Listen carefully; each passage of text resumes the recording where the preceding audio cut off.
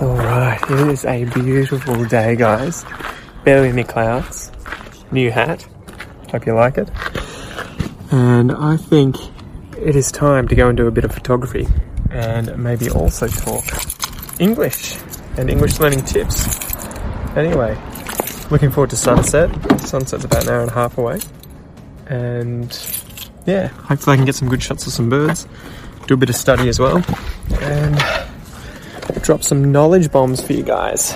Let's see how we go.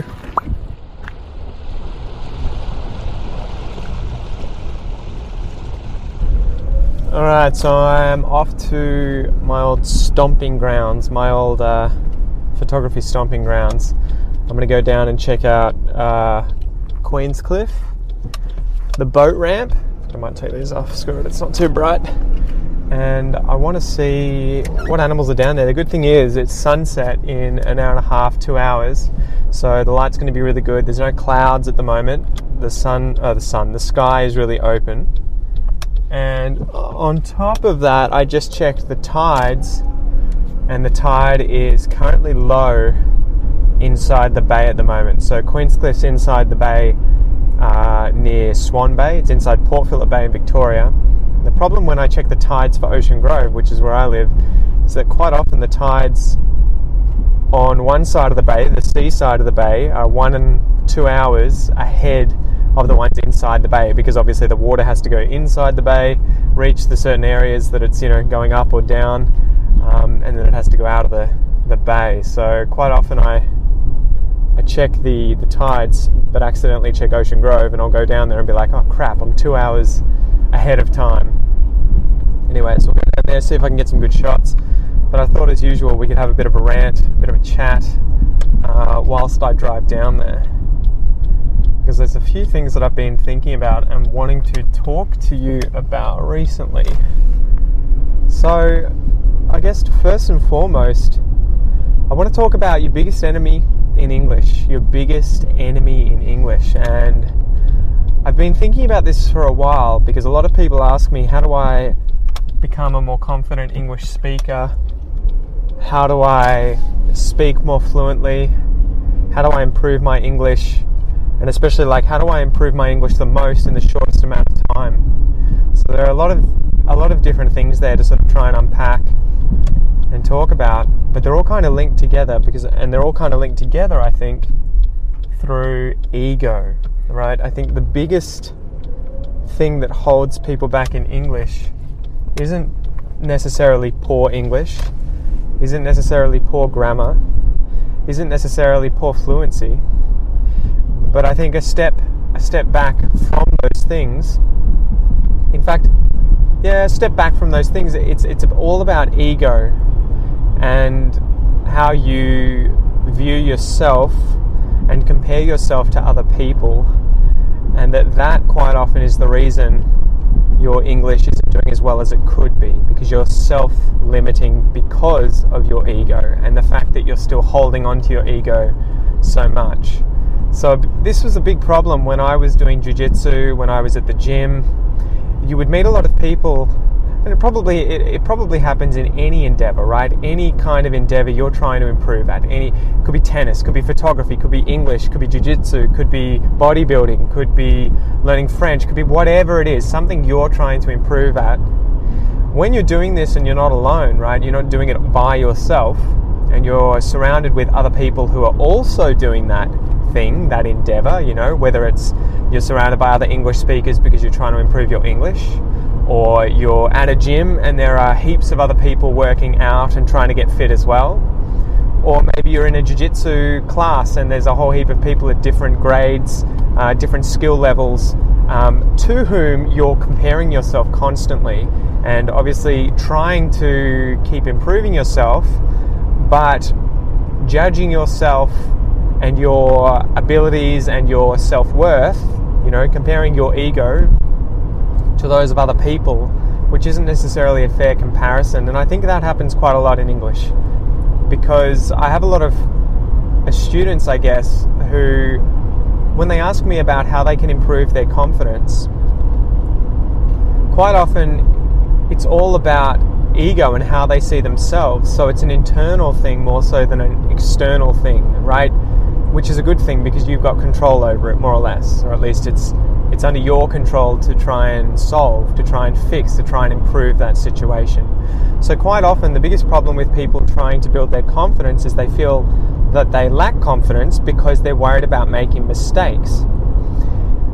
That's where most people tend to stop. They're like, oh, well, okay, I need to get better and not make any more mistakes and I'll be more confident. But the truth is, it's a step deeper than that, right? It's not about whether or not you're making mistakes, that's whether or not you're confident. There are plenty of people who are very confident at whatever it is, learning English in this case, who make loads of mistakes. So it's deeper than that. It's not just about your lack of errors in grammar, in vocab, in fluency, whatever it is. It's more about how you view yourself when you make mistakes.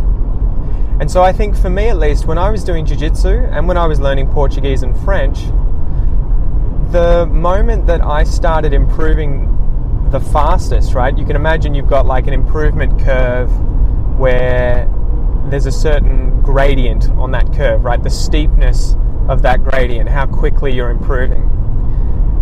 I think for me at least, subjectively, the moment I realized that I was improving the fastest was when I learned to embrace making mistakes, or at the very least not necessarily embrace them, but not use them as something against which I measure my abilities or I measure my self-worth. Okay, so a big thing is getting your ego in check and controlling the fact that, and controlling how you view the mistakes that you make, right? Changing the way you view those mistakes.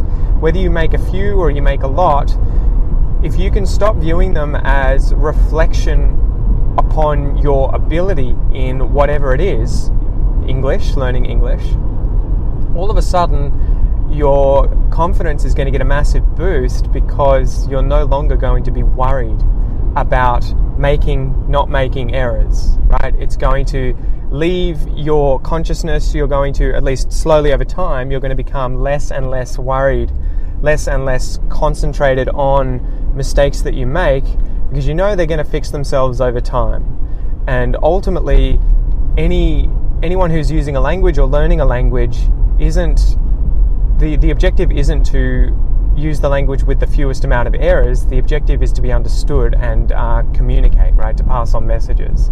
So I think people's biggest enemy when it comes to improving at anything tends to be their ego. It tends to be their ego that's holding them back.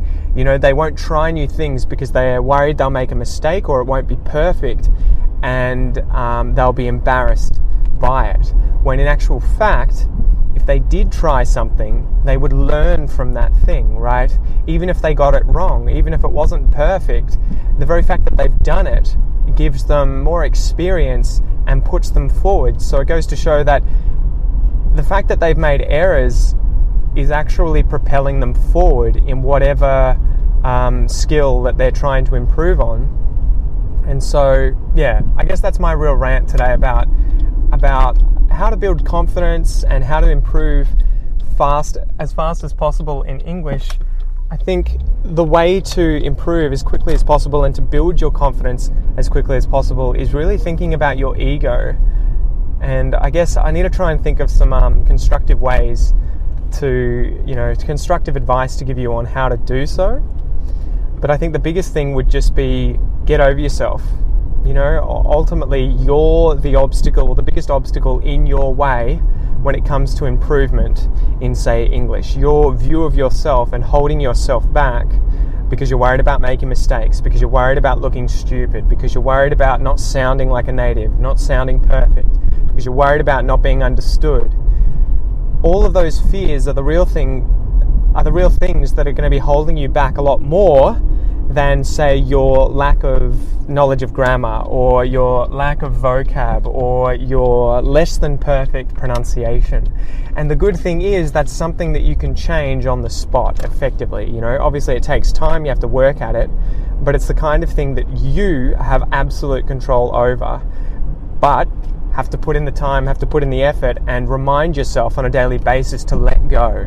to relax, to not use your, I guess, lack of perfection, number of errors as a measurement for your worth or for your level in English, right? So I guess bringing it back to two stories, this happened with me in Portuguese. I remember moving into this house in Canberra where there were 5 Portuguese speakers, 5 Brazilians living there, and I moved in with Kel. And I remember I decided that moment when we moved in, I'm like, you know what, I'm just going to speak Portuguese here.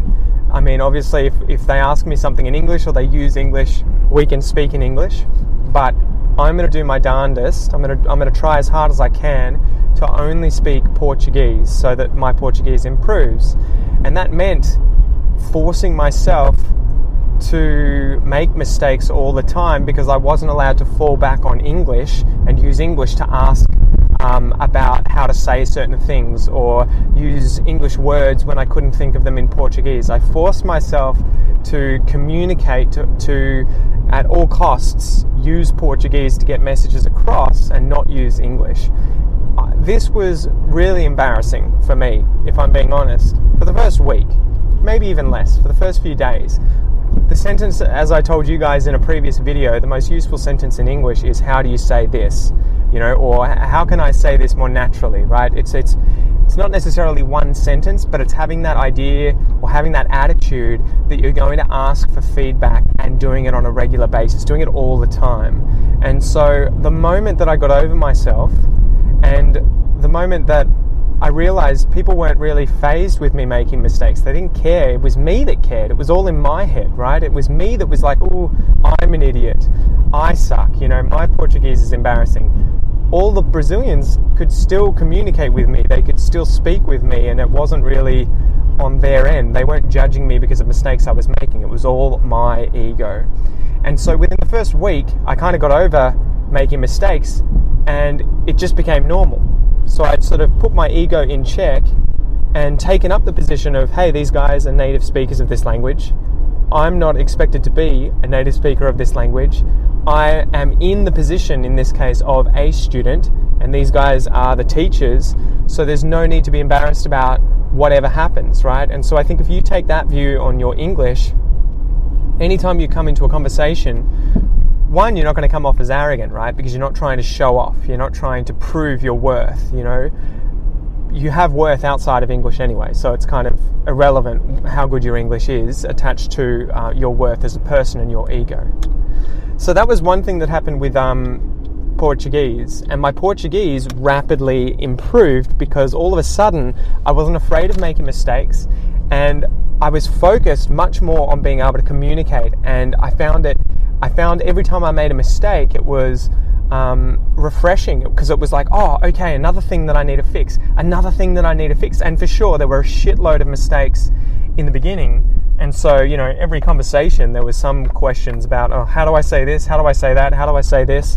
What's the word for this again? I want to say this thing. It's kind of like this. Is there a word for this? So I was saying that all the time, and I still say that all the time, to be honest. That's probably the question I ask Kel the most at the moment. My wife Kel, who's a Brazilian, I am constantly asking her, como eu posso dizer isso? Como eu posso dizer? Or qual é a palavra para isso? You know, how do I say this? What's the word for this? Etc. In terms of jiu-jitsu, it was the same thing. So I remember working my ass off for 6 months when I first started because I really wanted to improve as fast as possible. But I'd come from a gym background where I'd been working out a lot, and I was really focused on strength and, you know, trying to use my strength to win when competing in jiu-jitsu or fighting in jiu-jitsu with other people. And any of you guys who know about the martial art of jiu-jitsu will know that strength is useful, but it's quite often kind of like a two-edged blade, right? A double-edged sword. You tire yourself out really quickly, and good technique beats strength any day of the week. So the more strength you use, the tighter you get, and quite often it's inefficient and you don't achieve the thing you're trying to do, right? Whatever position you're trying to win or whatever submission you're trying to get on your opponent. So I learned pretty quickly that I had to get over my ego in terms of strength, take a humble position. Look, I'm a beginner. These people aren't expecting me to be a black belt world champion when I'm wearing a white belt and I've come to the gym, you know, like 50 times. in the first few months. And so I had to check my ego there. But on top of that, I noticed in myself as well that the moment I started improving the most is when I started asking for feedback. And, you know, I would finish a fight with someone when training, and I would say to them, okay, I know that, you know, even if I dominated the person, even if I won, even if I was really good, I would still try and ask, what could I have done better? Where did I go wrong? What did you think of how I was rolling? Are there things that you saw that I could improve? So it took a long time, a few months, to really get my ego under control and start to really improve at a much faster pace as a result of that humility, checking my ego and just trying to get feedback constantly so that I could use that and shortcut, you know, just going in head first every single time and not getting feedback. And you would see those people. You would see people come into the gym all the time who were meatheads, we call them, you know, like I was when I first started. They were very, you know, I'm big and strong. Technique is just a waste of time. I'll just smash people. And they were the kinds of people that would either become humbled because smaller people with good technique would destroy them, or they would be the kind of people who would leave the gym because they would be sick of getting defeated by smaller people. Or ultimately, they would be the kind of people that just wouldn't improve if they kept that attitude up. And it was always this moment you would see that someone's ability would really shoot up the moment that their ego took a back seat and they embraced humility, embraced being a beginner, and really, really paid attention to all of their mistakes and all the things that, even if they weren't necessarily mistakes, that could be cleaned up, that could be done better. So it's been a bit of a long chat, guys. I hope it helps. I hope it gives you something to think about, right? I like these chats where it's just off the cuff. I'm just talking to you, giving you my opinions. I haven't really, obviously, written anything out. I don't have my computer in front of me here to go off some notes. But hopefully it gives you some stuff to think about. And yeah, hopefully if you're the kind of person who's worried about your rate of improvement in English, and you're worried that your confidence in English and when you're speaking isn't where it should be, quite often it's something you can change really quickly. It's just a matter of assessing your ego and trying to come up with ways of reducing its control on your English, right? On your value as a person as you see yourself. So yeah, I hope there's some big concepts in here. I hope they've been useful, and I'm probably going to stop and go take some photos, and I'll chat to you guys soon. Anyway, peace out. Thanks for joining me, and I'll see you next time.